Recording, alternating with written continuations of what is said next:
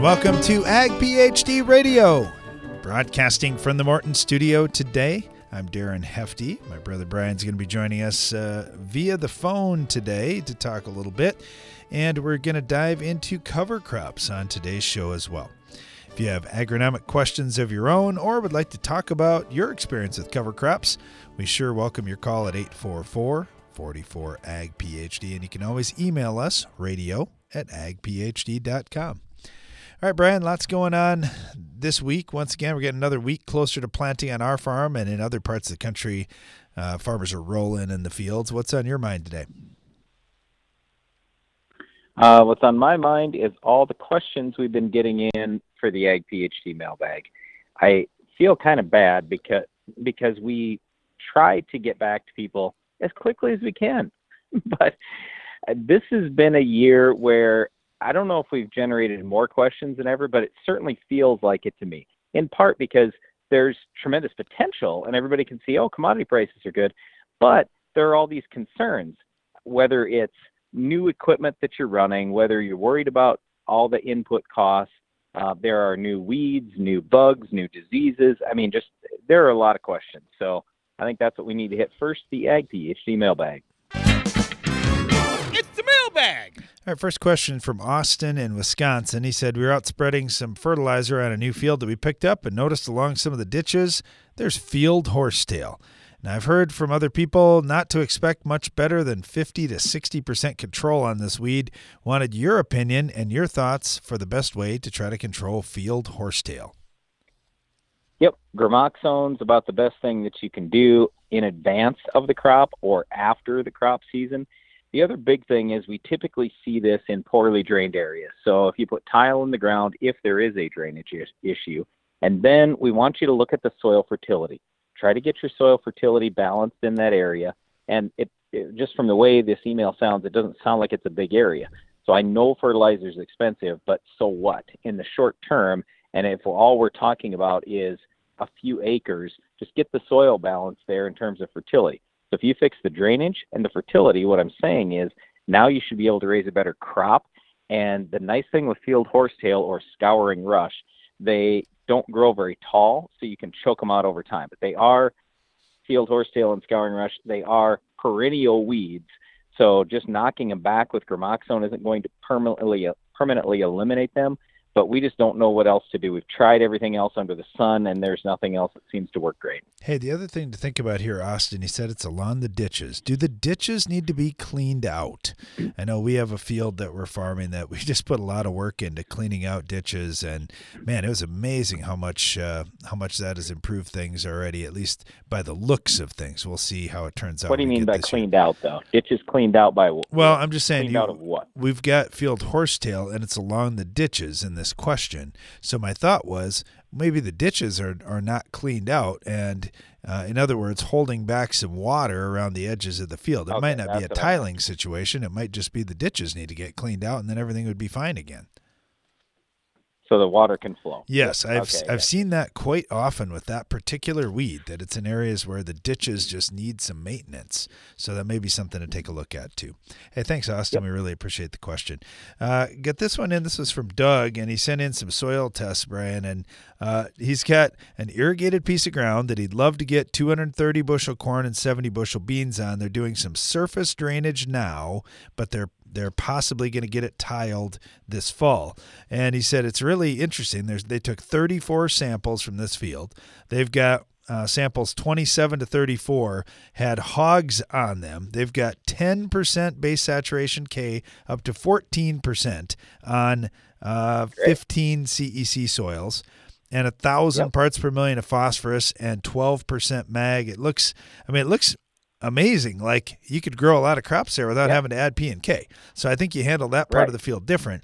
But they said the other part of the field, we've got a little heavier soil. Wait, stop. So literally on that area, in that area, you put on no more P and K. So I'd take a look hard at the micronutrients there. Sulfur is less than 10 parts per million, and boron is a half a part per million. There you go. Yep. Okay, now to the other areas. Okay, so sulfur and boron, that's where you spend money in that part of the farm. Then the rest of the field, they've got either about half of the field is 1 to 2% base saturation K. In other parts, another half of the field's about 3% base saturation K, so they need a little more. And it's mostly 20% magnesium ground on 20 to 25 CEC soils.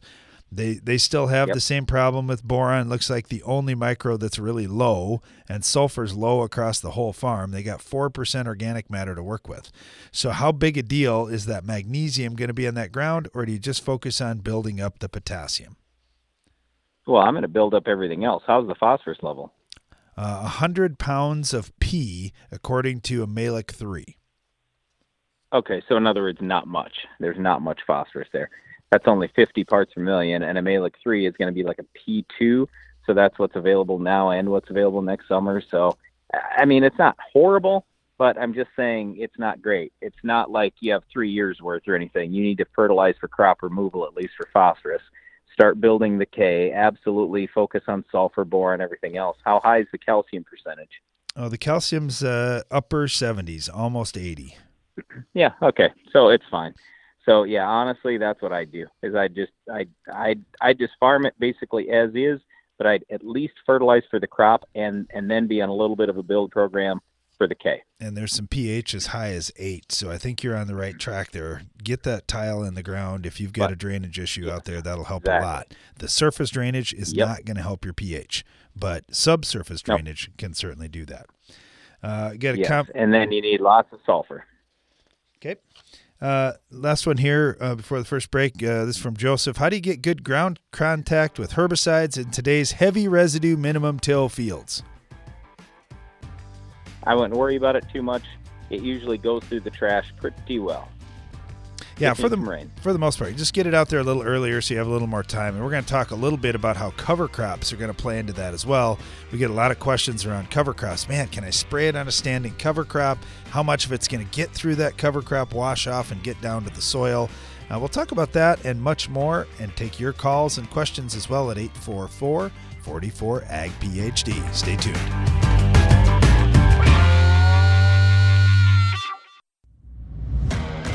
What's new from New Farm?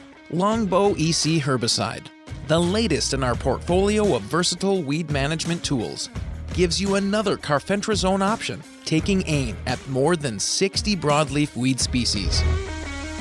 And did we mention economical? Longbow EC's low use rate makes it a flexible tank mix partner with most burn-down non-selective herbicides. Ask your dealer for Longbow EC, available for fall. During the Bronze Age, grain sorghum was a common crop in developing agriculture. Today's technology has changed virtually everything, but grain sorghum largely hasn't changed. Until now. Introducing Imiflex herbicide. Paired with iGrowth non-GMO herbicide-resistant grain sorghum, this duo controls foxtail and other tough weeds pre- and post-emergence so you can grow like never before. Make history in your sorghum acres. Start today at sorghumpotential.com. Always read and follow label directions. Your schedule can change by the minute, making it hard to stay on top of the latest agronomy information. But at Ag PhD, we have some good news for you. If you miss an episode of Ag PhD TV or radio, you can catch up at agphd.com. With years of valuable content and the latest episodes available to stream for free, you can continue building your agronomic knowledge on any schedule. While you're there, don't forget to check for upcoming Ag PhD events and workshops. Watch, listen, and learn at agphd.com. The first name and last word in weed control in heavier, higher organic soil types is Authority Edge herbicide from FMC. This proprietary combination of actives outperforms the competition, delivering up to 14 more days of residual control. Visit your FMC retailer or ag.fmc.com to learn more. Always read and follow all label directions. Authority Edge herbicide may not be registered for sale or use in all states.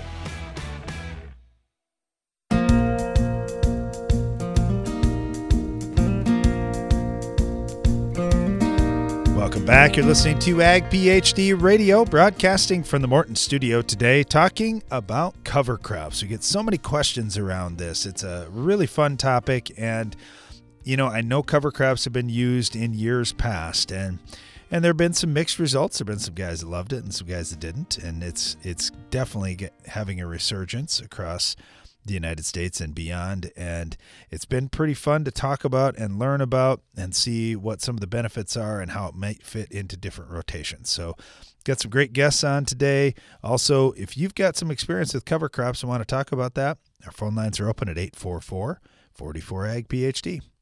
Let's head over to University of Wisconsin first. Got Matt Ruark with us. Matt, thanks for joining us. Yeah, great to be here. I think this is the perfect way to start the show with somebody in the North. And I think one of the biggest frustrations that guys in the North have is, man, I love the idea. I think it would be great, but we just run out of growing season. So it seems like, following a wheat crop or something like that, or a silage crop, there's some good opportunities. But there may be in other crops as well. Just curious what your thoughts are on that and what your research is showing, Matt. Well, no, I'd agree 100%, right? Most of the interest in cover crops in Wisconsin is fueled by, getting something planted after corn silage or getting it planted after wheat or some other processing crops and stuff like that. The trick is, we just don't have enough growing season left over after corn or beans. So most of the research we have is focused on, well, can we get it planted in corn and beans and get it growing, so by the time we take off the harvest, we already have something established. And it's just, you talked about mixed results. This is just a prime example of mixed results, where some years it works great. Usually the first year anyone tries it, right? And then and then after that, sometimes we have just mixed results where sometimes it doesn't establish as well.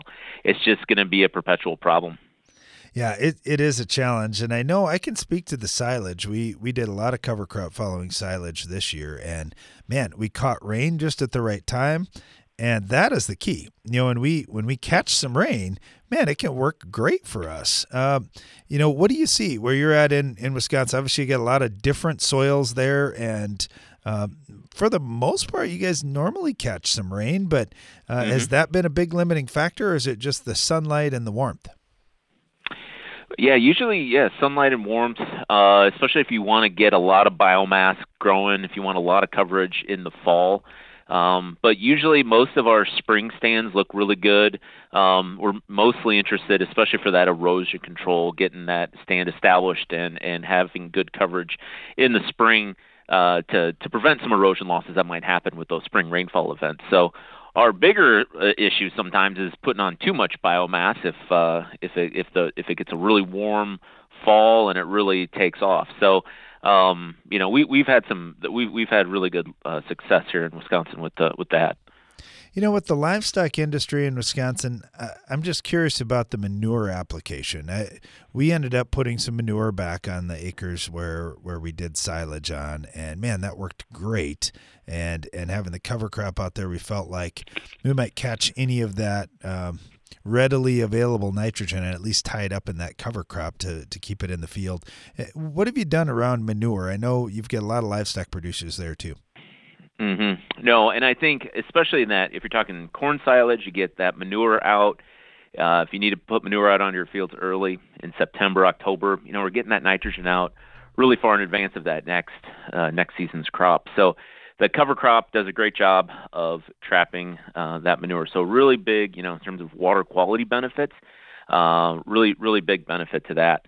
And really we see that it can tie up some of that nitrogen, but actually we've seen it doesn't have to be a huge negative effect though. So I think what we've seen is we do have to adjust our nutrient management planning if using cover crops with manure, because it does kind of tap into that nitrogen. So there will be a little bit less nitrogen available for that, especially if that next crop is corn. There'll be a little bit less nitrogen available there, but it's something that we can easily manage for. How about for grazing, Matt? Do a lot of guys in Wisconsin get enough growth in the fall that they're able to do some grazing on that?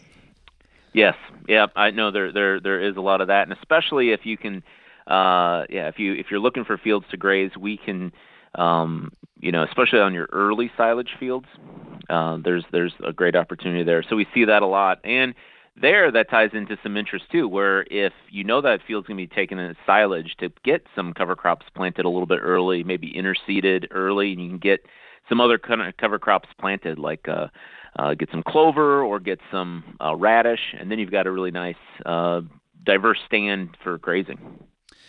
The guys that are doing reduced till have talked a lot about the winter annuals and how tough they've been to fight, but the cover crops have sure looked like a pretty nice solution for that too. What have you seen in terms of weed suppression? So I don't think it necessarily can alleviate 100% of the time. I think that especially in situations where you do have a lot of bare soil, right, especially following like a winter wheat, you're really going to have if you can manage that cover crop and have that cover crop smother out, just that smothering effect of other weeds, I think you're in good shape. But I do think that, having any sort of, purposeful stand that's nice and thick will choke out a lot of the weeds. So, and there's a lot of great weed science work being done on that. All right, a couple other questions for you here. When it comes to just having a living crop in the field longer for the benefit of soil microbes, is there any kind of quantitative research that farmers are seeing now that you could say, well, look here, we see more beneficial fungi, we see more beneficial bacteria, those types of things, more earthworms. Do you have documentation of actual numbers of counts, or how can we prove that concept? Oh, that's a great question. We've got a lot of there's been a lot of work in Wisconsin and throughout the Midwest to address this. And so the trick is it's a long-term game. So you think about the amount of think about the amount of carbon, the amount of plant material you're putting back into your ground after a corn harvest, and think about with cover crops you're putting some back in, but not nearly as much, right? So it's going to take several years to kind of see that benefit to your soil microorganisms and to your into soil health and a little bit longer term in terms of organic matter. But there's a lot of documented benefits in terms of the benefits to cover crops, long-term cover crops use on soil bacteria. And you mentioned AMF. There's the real benefit is that there's a lot of documented benefit to promoting more of that AMF growing in your soil and having a potential benefit to some extra nutrient uptake with AMF associations. The mycorrhizal fungi population, I know I can speak in South Dakota, as we get into the drought-prone areas, that has made such a difference in how our crops have been able to handle drought. So I know it's a big deal for us out here, and a lot of guys are talking about that, especially coming out of a couple of tough, dry years. The other thing that guys in our area talk about, and we often run short of rainfall, is what the yield impact is on the next crop. And some of the guys have said they've done better where they've killed the crop off kind of late in the fall and tried to use any kind of winter precip, early spring precip as a way to build the soil back up versus letting that cover crop live into the spring. They worried about it taking too much moisture. What have you seen in Wisconsin? I almost wonder, you guys get kind of wet in the spring sometimes. I almost wonder if it'd be better to have a crop growing out there. Right, and see that's the big trade-off. So whenever I'm in the North Dakota or South Dakota talking about cover crops, it's the complete opposite effect. We don't mind a little bit of water uptake. We have pretty wet spring, so having that cover crop out there can sometimes be a benefit to us. But it's a real trade-off. Cover crops do what we want them to do. They grow, but they're an active living plant. They take up nutrients and they take up water. So So there could be some limitations in your neck of the woods. Yeah, it's a fun topic, and it's certainly a little bit different with everybody's different farming operation and their particular geography, but really appreciate having Matt Ruark on here with University of Wisconsin to talk about cover crops. Matt, thank you so much. Yeah, thank you. We'll continue this discussion and take your calls and agronomic questions at 844-44-AG-PHD. You can always send us an email as well, radio@agphd.com. We'll be right back.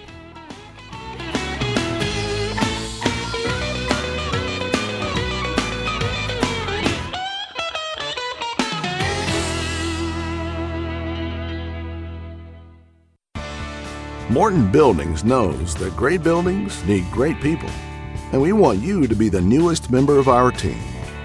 Morton is expanding its construction crew, and we're seeking new and experienced candidates to fill our crew member positions. Morton provides great pay and training, so be a part of the next generation to build Morton. Don't let the opportunity to join the best construction crew in the business pass you by. Learn more on our careers page at mortonbuildings.com. Protect your empire. Rule your fields with dual modes of action. Low use rate Authority Supreme herbicide from FMC combines Group 14 and Group 15 modes of action for pre-plant and pre-emergence control of key broadleaf weeds and grasses. A preventative application keeps your fields clean when it matters most to crop productivity. Visit your FMC retailer or ag.fmc.com to learn more. Always read and follow all label directions. Every week for more than 2 decades, Ag PhD TV has provided agronomic information to make your farm more productive and profitable. In each episode, we discuss a wide range of topics covering everything from crop fertility, promoting soil health, improving the environment, pest control, and more, all designed to help you push your farm to higher yield goals and more profitability. Be sure to catch us on Tuesdays and Saturdays on RFD TV. Check your local listings or visit agphd.com to learn more. Boost your productivity and profitability with Soil Warrior from Environmental Tillage Systems. Improve fertilizer efficiency and your yield potential in just one strip till pass. Now that's ROI. Contact us today at soilwarrior.com. Improve germination in your fields with the Germinator Closing Wheel from Farm Shop MFG. Our unique spike design seals your seed within a firm vein of soil, providing maximum seed-to-soil contact and maximum germination. Order a set for your planter at farmshopmfg.com. Ag PhD has one mission: to give you the knowledge you need to make your farm more successful. That's why every issue of the Ag PhD Insider magazine features crop fertility and pest management tips, insights into the world's highest yielding farmers, updates and results from our in-field research trials, as well as the latest agronomy information from Brian and Darren Hefty.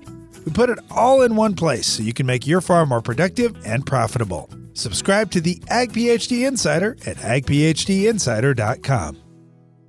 Soybean growers are dealing a swift blow to tough broadleaves and grasses with the 2-in-1 power of Moccasin MTZ. Moccasin MTZ combines the power of S-metolachlor and a higher load of metribuzin for outstanding weed control right from the outset, with extended residual control to keep tough weeds down, including pigweed, water hemp, ragweed, and mare's tail, in addition to annual grasses like boxtail and barnyard grass. Ask your retailer about Moccasin MTZ, and always read and follow label directions.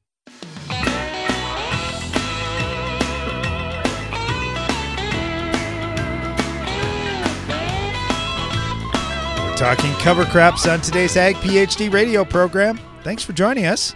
Broadcasting from the Morton studio and taking your calls and agronomic questions at 844-44-AG-PhD. All right, also in Wisconsin, heading back to Wisconsin, we've got Damon Raby with us with Dairyland Aviation. Damon, thanks for joining us. Yeah, thank you for having me. All right, so Matt Ruark was on just a little bit ago from University of Wisconsin. He was saying one of the challenges for guys is we got a short growing season in the north, so they're looking a lot at interseeding into corn and soybean crops that are out in the field already and get a head start so that in the fall they can get some crop established. I know you've got some experience with this, and Matt said, we normally get enough rain to get stuff going, but it's not always perfect here. What's been your experience, Dan? Have you found some tricks of the trade to make things work better? We've learned that it has less to do with rainfall and more to do with the level of predation of the seed after it's applied. Interesting. Particularly, we've observed a lot of, if you have heavy slug populations, that time of year, the slugs are pretty actively feeding when we do the September applications. They're kind of preparing for winter. Many times a lot of the residue's been digested, so there isn't a lot of food for them to feed on when they come to the surface, and that freshly germinated small grain is apparently quite a delicacy to the slug. I bet. So yeah, they get this big gourmet meal just at the absolute right time for them. Yeah, and so we talk to growers and ask them, to give them some recommendations on how to scout for the slugs.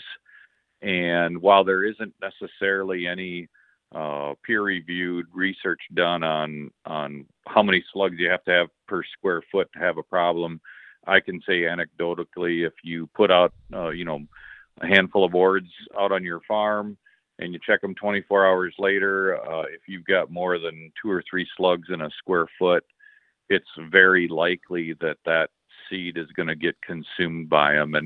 And that's why we've seen better successes on sandier soil.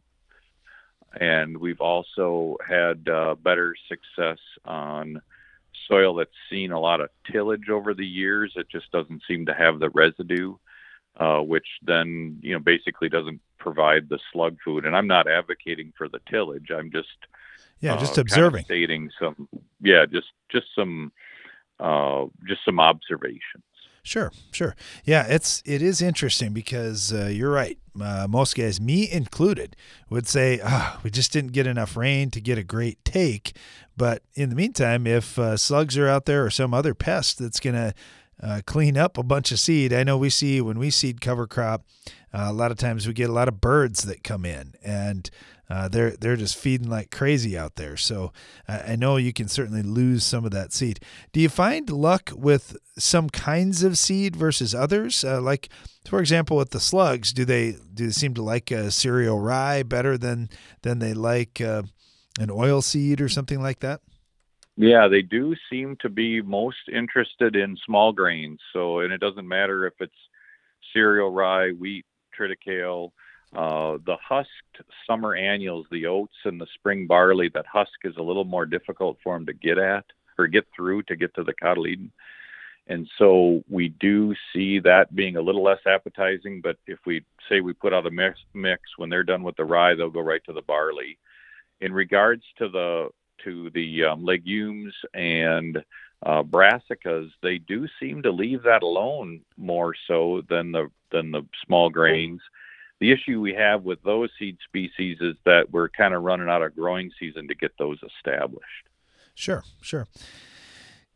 It's really interesting when you think about aerial application of cover crop seed. I just think about, man, how much of a payload can you carry? How much seed does it take as you're spreading cover crop? What are kind of some standard mixes that you go out with, and what kind of rates do you put out per acre? The majority of what we're doing is anywhere from 2/3 of a bushel to 1 bushel of cereal rye. That's almost all the acres we're applying. It's taken a lot of years to kind of pin that down, but that has been the greatest success for us. And the aircraft that we're operating have 85 bushel hoppers. So we're out there taking anywhere from an 80 to 100 acre load and getting across a lot of acres in a day. And that's really the big advantage to the airplane and in the establishment of cover crop seeding, is that we can get across a large volume of acres in a real timely fashion. And we can get it out there ahead of those rain showers and optimize that timing and growth. And I'd also add, in Wisconsin, and I think it's this way across the U.S., we've been real active with growers who've been on EQIP contracts. And if you're able to secure EQIP funding, that sure does take the risk out of determining if aerial seeding is going to work on your farm. And that program has worked out very well. We've been at this now for about 13 years of fall seeding cover crops. And of course, the typical contract only lasts 1 to maybe 5 years, and those financial resources help you learn if it's going to work on your farm or not. And if the aerial seeding isn't working out, we see growers go to other methods. And for those that it's working well on their farm, they've stuck with the practice. And we have customers that we're working for today that aren't seeing any cost shares. So something to look into if you're trying to figure out how to do this. Yeah, it's kind of fun to talk to guys who are several years ahead of you down the road to see, okay, what were the pros and cons here and where are you getting it to work? I really appreciate the insight on the slug issue, and also that you're having a little better luck where you've got low residue and sandier soils where the slugs aren't going to be a problem. When it comes to cereal rye, it seems to be one that takes off pretty easy. I know a lot of growers we talk to say, man, that was the easiest thing to get started out there. What do you see for growth when you're doing September seeding in Wisconsin? The last year we had a really mild fall, so we could go out and look at it in November. And a lot of that cereal rye that was planted late August, early September was midway up the shin. Of course, it'll be interesting to see what it looks like in spring. I expect it to be quite beautiful, actually. And we've had other years where it's a cold fall, and frankly, that cereal rye is real spindly, and it looks like a really thin stand. Doesn't get to be much more than 4 to 6 inches tall. But frankly, we all know that that's not the time of year where the soil needs the protection. Of course, our risk months are April, May, June, and even into July. And as you well know, if you can get rye established, it's going to do a tremendous amount of good come spring. And so it's all going to depend on the fall, what you're going to see in the fall. But in the spring, it's really quite impressive.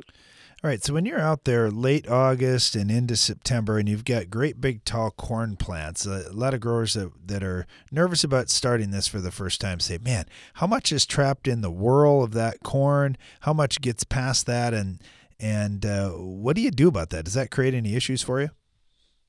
Well, we were concerned about it at first, and actually one of our long-term customers in this, he actually did a check back in 2011. He had a home that was back in the middle of one of his fields that he wanted treated. That home was served by a blacktop driveway, and we were asked to seed across that. And then he went out with a 1-foot square and just did seed counts on the soil surface. And he compared the driveway within the field to the field itself. It was 20-inch corn, high-density population in southern Wisconsin on some really good soil. And he said that there's about 5% of the seed that gets hung up in the corn plant. So real easy to account for and inconsequential. There's really the whorl is filled with the tassel, so nothing's getting caught in the whorl. It's just at each leaf collar, and there's just very little getting caught inside those leaf collars. Yeah, that's really interesting. Talking to Damon Raby with Dairyland Aviation over in Wisconsin. Damon, thank you so much. Really appreciate all the insight today. Thanks for joining us. Stay tuned. We'll be right back. If you've ever wondered how the Farmall got its name, here's an abbreviated list of the jobs the Case IH Farmall can do. Baling, cutting hay, feeding, hauling, loading, pulling, raking, cleaning barn, mixing feed, fertilizing, mowing, chopping, seeding, clearing, irrigating, furrowing, cultivating, hitching, digging, emergency tow, harrowing, hoisting, leading parades, excavating, grading. Let's make it simple. This tractor does it all. So no matter what you're doing, Can Do comes in red. Farmall. Learn more at caseih.com/farmall. What do you think of when you hear Palmer Amaranth or water hemp? If you use Fierce herbicide in your soybean fields, you don't have to think about them at all. With 2 effective modes of action and up to 8 weeks of residual control, Fierce takes on even the toughest weeds like water hemp and Palmer Amaranth. Take control of your soybean fields and get incentives from Bayer Plus Rewards when you choose the power of Fierce herbicide. Talk to your local retailer today to put Fierce to work in your fields. Always read and follow label directions. Did you know soybean diseases like white mold and sudden death syndrome can survive in your soil even after rotating crops? Prevention of these diseases is a constant battle, and yield loss from an infection can be devastating. The right management plan makes all the difference. Keep your beans safe this spring with Heads Up Seed Treatment. Heads Up guards your seed from both white mold and SDS. Stay protected and profitable by asking your seed dealer for Heads Up. Learn more at headsupst.com. Every week for more than 2 decades, Ag PhD TV has provided agronomic information to make your farm more productive and profitable. In each episode, We discuss a wide range of topics covering everything from crop fertility, promoting soil health, improving the environment, pest control, and more, all designed to help you push your farm to higher yield goals and more profitability. Be sure to catch us on Tuesdays and Saturdays on RFD TV. Check your local listings or visit agphd.com to learn more. It's smart to make the right agronomic choices, and it's even smarter to get rewarded for them. With the Bayer Plus Rewards program, you earn cash back on seed, herbicides, and other eligible products. And it keeps getting smarter, because now you can earn an additional 10% bonus when you send your redemption check to your retailer. To learn more, contact your retailer today. Protect your yields and get the most from your land with Bayer Plus Rewards. Visit mybayerplus.com and see program terms and conditions for full details. Weeds rob you of yield potential, so rob them of the chance to grow with powerful corn herbicide solutions from Corteva Agriscience. Weeds won't know what hit them, but you will. Because you can count on all the top corn herbicide products, including Resicor, SureStart 2, and Keystone NXT, to effectively control weeds, you can spend less time worrying about unwanted yield-robbing plants and power on. Learn more at poweroverweeds.com/power. Keystone NXT is a restricted-use pesticide.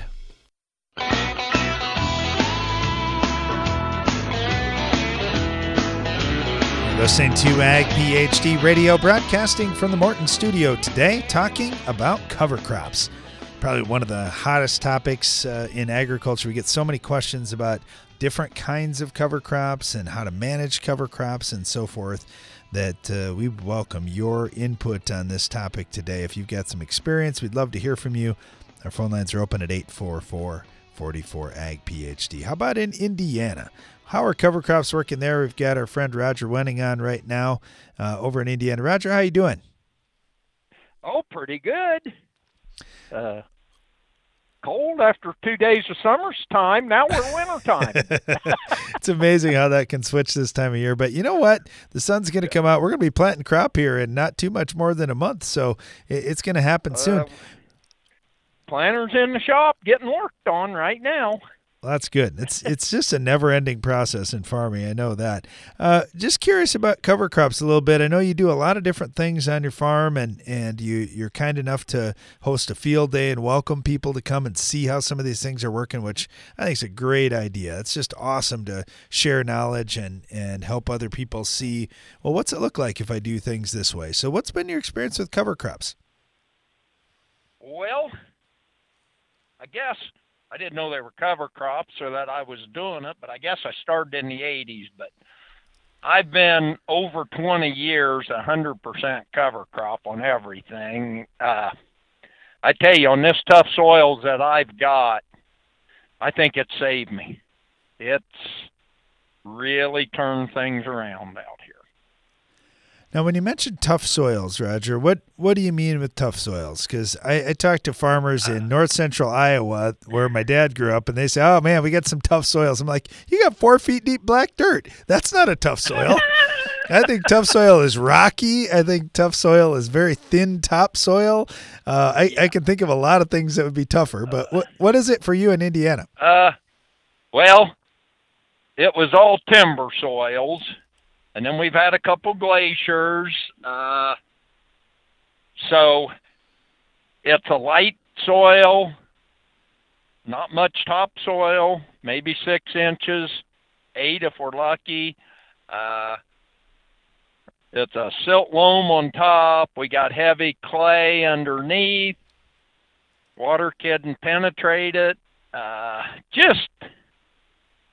Just ornery to work. They'll be wet in the spring and dry in the summer. So the cover crops have been able to open up our subsoil and allow roots to go down, because we've got water down in there in the summer if it's dry. Sure. There's water down there 2, 3, 4 feet deep. So the cover crops, which the one I fell in love with was annual ryegrass for this tough stuff, because it'll grow through that hard, nasty, and wet. And with the tiling and then the cover crops, we've been able to open up and get roots down there and actually get some amazing yields. I've been quite pleased, but you just got to And I credit cover crops with a big part. No-till's been great. I found out when I get the steel out of the soil, I quit recompacting it. Sure. So, kind of a combination of a lot of things. But as you say, that cover crop's talking about them. They're a key component to the whole toolbox. Yeah. You know, one of the main tools in there. You mentioned several things there that all really go together. And you mentioned, hey, once I quit doing tillage, you only got 6 inches of topsoil to work with in the first place. That let's not mess that up. Let's work on soil structure, and certainly cover crops play into that. Then you mentioned the tile too. And I think one of the things that we love about tile, and everybody thinks, oh, it's just about water management. I think it's about oxygen management. And yes, we're removing some water out of there that's in excess. But the big thing is it's opening up more air for all those microbes to live and for these cover crop roots to get deeper. And it just makes the whole system work. So I agree with you. I think there's just so many different tools that you got, and it's the combination of using all of them and just a whole bunch of experience that you got that's really making it work.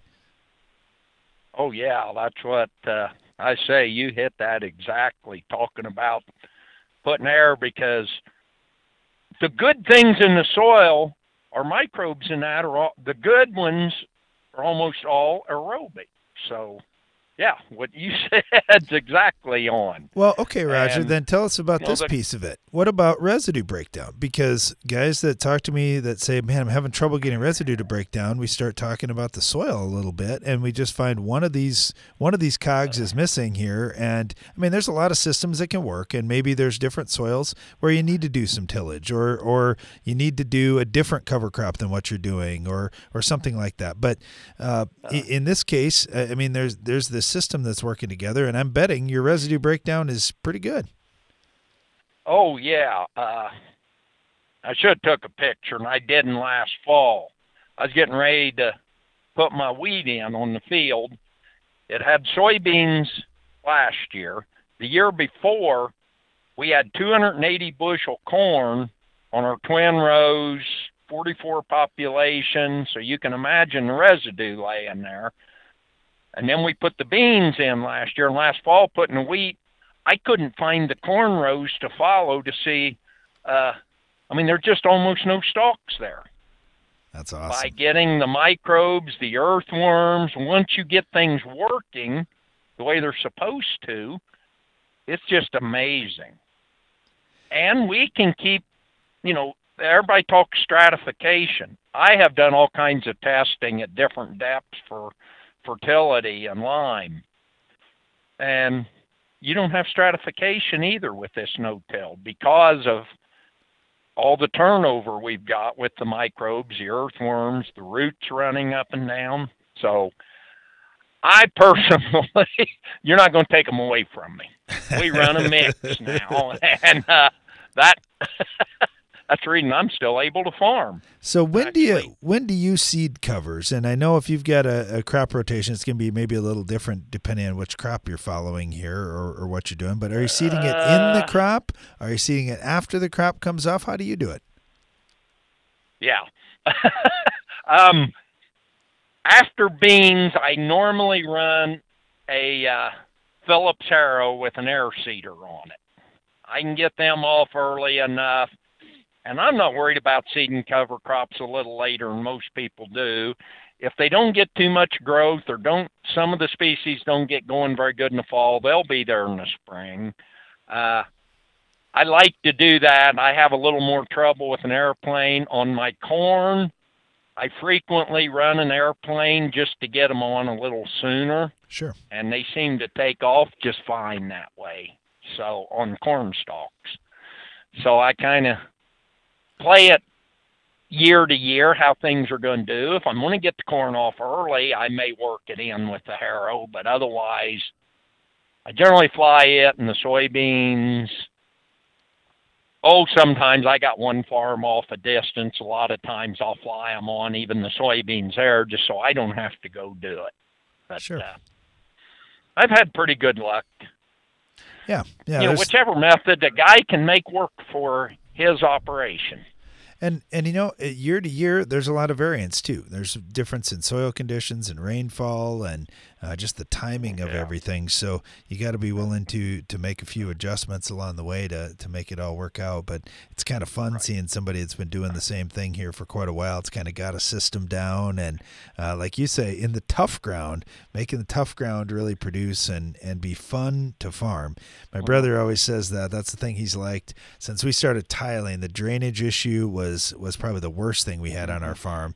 And once we got that fixed, he goes, man, it's a heck of a lot more fun to farm. So it's kind of why I like talking with Roger Wenning over in Indiana, because Roger's having fun, and that's what it's all about. Roger, thank you so much. We're out of time here, but really appreciate all the insight and experience you're able to share. Okay, I love talking to you guys and like you pushing this stuff for us. You bet. Well, thanks, Roger.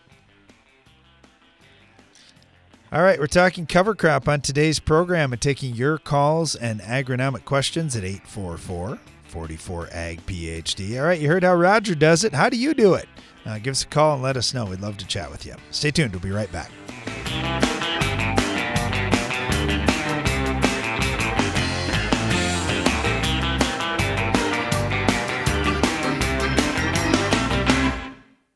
Heat, drought, wind, hail, northern corn leaf blight, gray leaf spot. If your corn is under stress, you are too.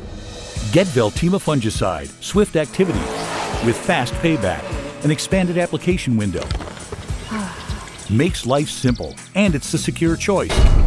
With powerful residual for visibly healthier corn. Swift, simple, secure. Veltima fungicide. Call your BASF rep today. Always read and follow label directions. Veltima fungicide is not registered in all states. We now bring you an important news bulletin. This just in from Live Action News. Innovation has come to the world of burndown. New Elevore herbicide controls your toughest weeds, even glyphosate and ALS-resistant weeds like mare's tail and henbit. Talk with your retailer about Elevore herbicide today and ask how you can start elevating your burndown. Beat resistant weeds with Tough IVC on your team. Add Tough IVC into your post-emergent tank mix and even the playing field.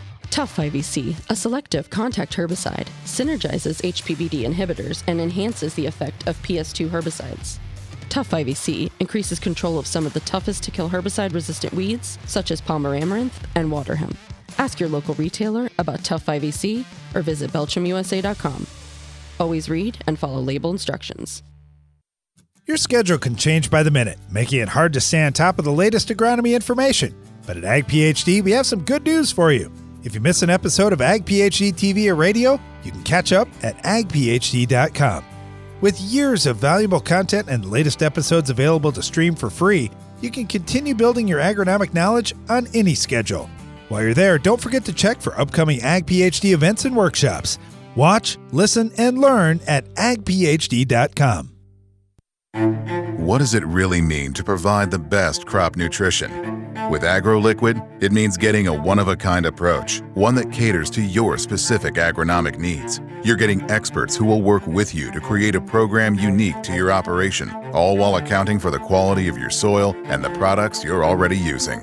It's not just a product, it's peace of mind, knowing we've thought of everything. That's the AgroLiquid way. Apply less, expect more. Find a retailer at agroliquid.com. What do you think of when you hear Palmer amaranth or water hemp? If you use Fierce herbicide in your soybean fields, you don't have to think about them at all. With 2 effective modes of action and up to 8 weeks of residual control, Fierce takes on even the toughest weeds like water hemp and Palmer amaranth. Take control of your soybean fields and get incentives from Bayer Plus Rewards when you choose the power of Fierce herbicide. Talk to your local retailer today to put Fierce to work in your fields. Always read and follow label directions.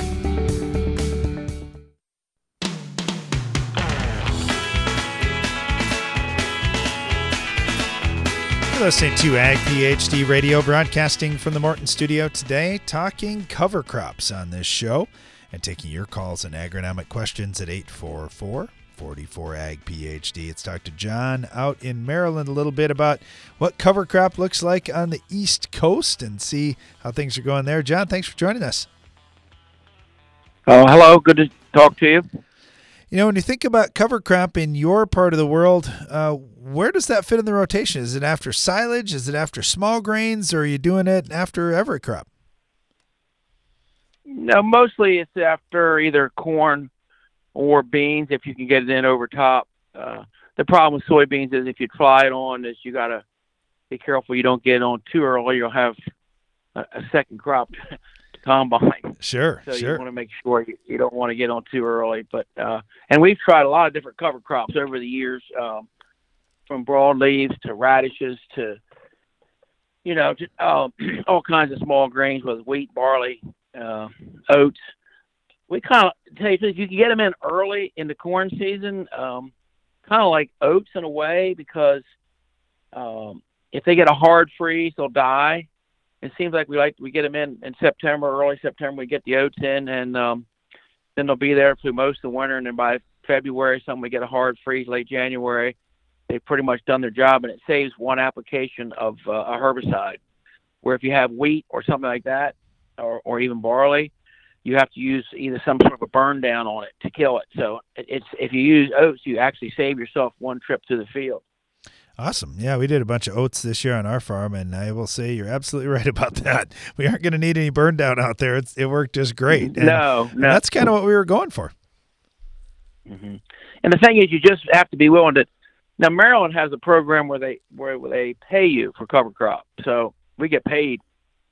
It depends on when you plant it and what the crop is, but I'm going to say it's average of $60 an acre, which more than covers your cost. Yeah, no kidding. Well, for all the taxes you got to pay, John, it's good they give a little bit of it back to you. Yeah, that's true. And the only thing, the thing about like with oats, for example, is that you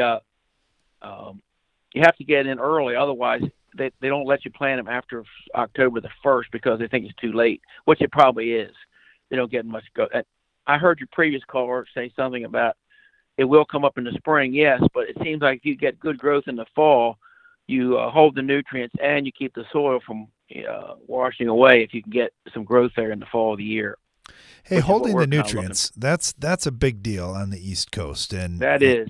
I know areas even in the Midwest, you're going to be watched a lot closer than you have in the past. We need to listen to the guys who are in these areas and learn from their experience. So what do you see with that? When you put the cover crop out there, are you tracking it? Are you watching on soil tests or nitrate tests or anything like that?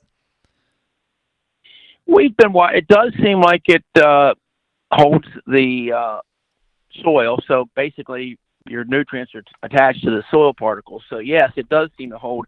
Have we done a lot of testing? We haven't done a lot of testing. We've done some. Like I say, one thing I was going to mention that we kind of skipped over was that, like, we've put some radishes on before by helicopter or airplane, mostly helicopter around here.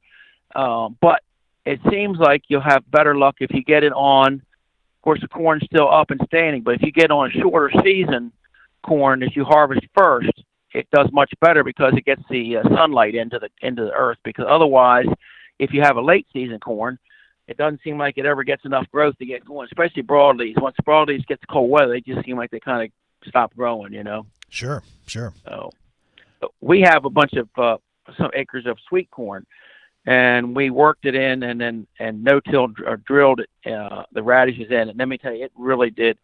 The field was just solid radishes. Now, I will say this, when it starts to rot, you will get a little smell in the air from rotten radishes. But they are really opening up that soil. They'll go down. We've had them down as far as the root 34, 32, 34 inches deep. So they're really opening that ground up. They'll grow right through a hard pan if you have one. And we did some turnips and radishes here, and what we found is it drew in the wildlife. We had lots of deer that were out there enjoying that. Yeah, I guess that's another thing. Yeah, they do. It does bring in some wildlife, but I would say our biggest one is probably wheat, even though it's probably not as desirable as some things, but wheat will come up later in the year and still get good growth on it before cold weather gets here, But I don't think you get as much quite bang for your buck out of wheat as you do some of the other things. But it does cover the ground well. Well, it's nice when you've got a program to help you get started in this. And I know we were talking earlier with Damon Raby up in Wisconsin, and he said there are a lot of guys that were getting out on the EQIP program, and that really takes the risk out of it if you've got something like that, some program like that to help you get going. So in Maryland, are cover crops everywhere? Is just about everybody doing it, or are there still a good number of guys that aren't? It's everywhere, and Maryland does have some priority areas, some watersheds that are priorities, which is pretty much all of Maryland runs into the bay, not all of it, almost all of it. And they do have priority, and I would say probably 75 to 80% of the ground here probably has some kind of cover crop on it. Sure. So it's a pretty high number, really. And we've had pretty good luck with just, you can drill it or you can just spin it on. Seems like we've had pretty good luck just broadcasting it. Yeah, we did some oats this fall, and for us, if we were able to just scratch it in the soil a little bit and we caught some fall rain, man, we had it just took off great. For us, our limiting factor is we're dryland farmers, and sometimes it just doesn't rain for a couple of months, and then it gets started so late we don't get great growth. But we're early in this game too. It's something that a lot of guys in our part of the world haven't really done unless they've had a corn silage or small grain rotation. So yeah, for the guys getting going on corn and bean ground, it's been a little bit slower out here. Oh yeah, I'm sure. We've probably been doing it, I would say probably 20 years, maybe a little longer. So we've tried a lot of different things. And one thing I will say now, we have livestock too, and in Maryland you still get paid as long as you don't harvest the crop. You can mow it, and then sometimes we have a lush crop there. We'll mow it in early May and wrap it for feed. Or sometimes if we let it go a little longer, as long as it doesn't go in the seed, you can mow it and bale it and make straw for it, and we use it for bedding. As long as you use it on your own farm, you're not supposed to sell it, but as long as you use it on your own operation, you're allowed to do that. Interesting. Yeah, there's a lot of things to learn, a lot of options here, and like we had talked earlier with one of our guests about grazing and those kinds of things as well. There's just a lot of things you can do. You've got this ground, you've got more growing season left after you harvest a crop. Why not have something growing out in those acres for a lot of different purposes? Talking with John here out in Maryland. John, thank you so much. You've been really generous with your time and sharing a lot of info, so really appreciate that. Good luck to you heading towards spring. All right. Hope to see you all and everybody at the Commodity Classic this week. Absolutely. Yeah, say hi. Say hi if you're heading past. We'd love to chat with you a little bit. Got a few other questions that came in. I want to dive back into the Ag PhD mailbag. One of them, this comes from Mark, and he said, you guys are talking about twin rows and some of the different farmers that are doing that, some of the work you've done on that. What spacing were you using on your twin rows? Well, that's a great question, Mark, and certainly there are a lot of options out there. It's an endless amount of options, but we're using a 30-inch row planter on our farm. So when we were doing twin rows, they were basically on 30-inch centers, but then we had two rows that were roughly about 7.5, 8 inches apart. So that was our spacing, and then if you can singulate the seed and alternate where those seeds are at, wow, you've got some pretty ideal placement there if you've got the equipment to do that. But I know there are guys doing twin rows on a lot of different spacings out there, but that's what we were doing, about 8 inches between. So then we had a 22-inch gap, and then twin rows again. Hey, thanks, Mark. We appreciate the question. Another question or comment, I should say. This comes in from Burr. I'm looking at the natural gas charts for the last 20 years, and I can see how bad farmers have been getting hosed on nitrogen fertilizer this year. I was in the fertilizer industry for 35 years. Yeah, Burr, you're right. It's you just got to run the numbers and watch some of these charts and see what the gap is there. You're right. It's really expensive nitrogen this year. I got this one in from Bruce in Kansas. He said, I'm looking for an app that can help me identify weeds. And my sister Janelle said she uses the app Picture This, and it's usually pretty accurate, and it's free. So free is always a good thing. I've always wanted to have apps like that too since I was a kid, but that kind of forced Brian and me to get as good as we could on identifying all the weeds that we saw in our area. So there's certainly weeds that we don't know out there, but we know the ones of economic significance for us as well. Well, thanks for listening to our show today. We really appreciate that. Be sure to join us again each weekday for more Ag PhD Radio.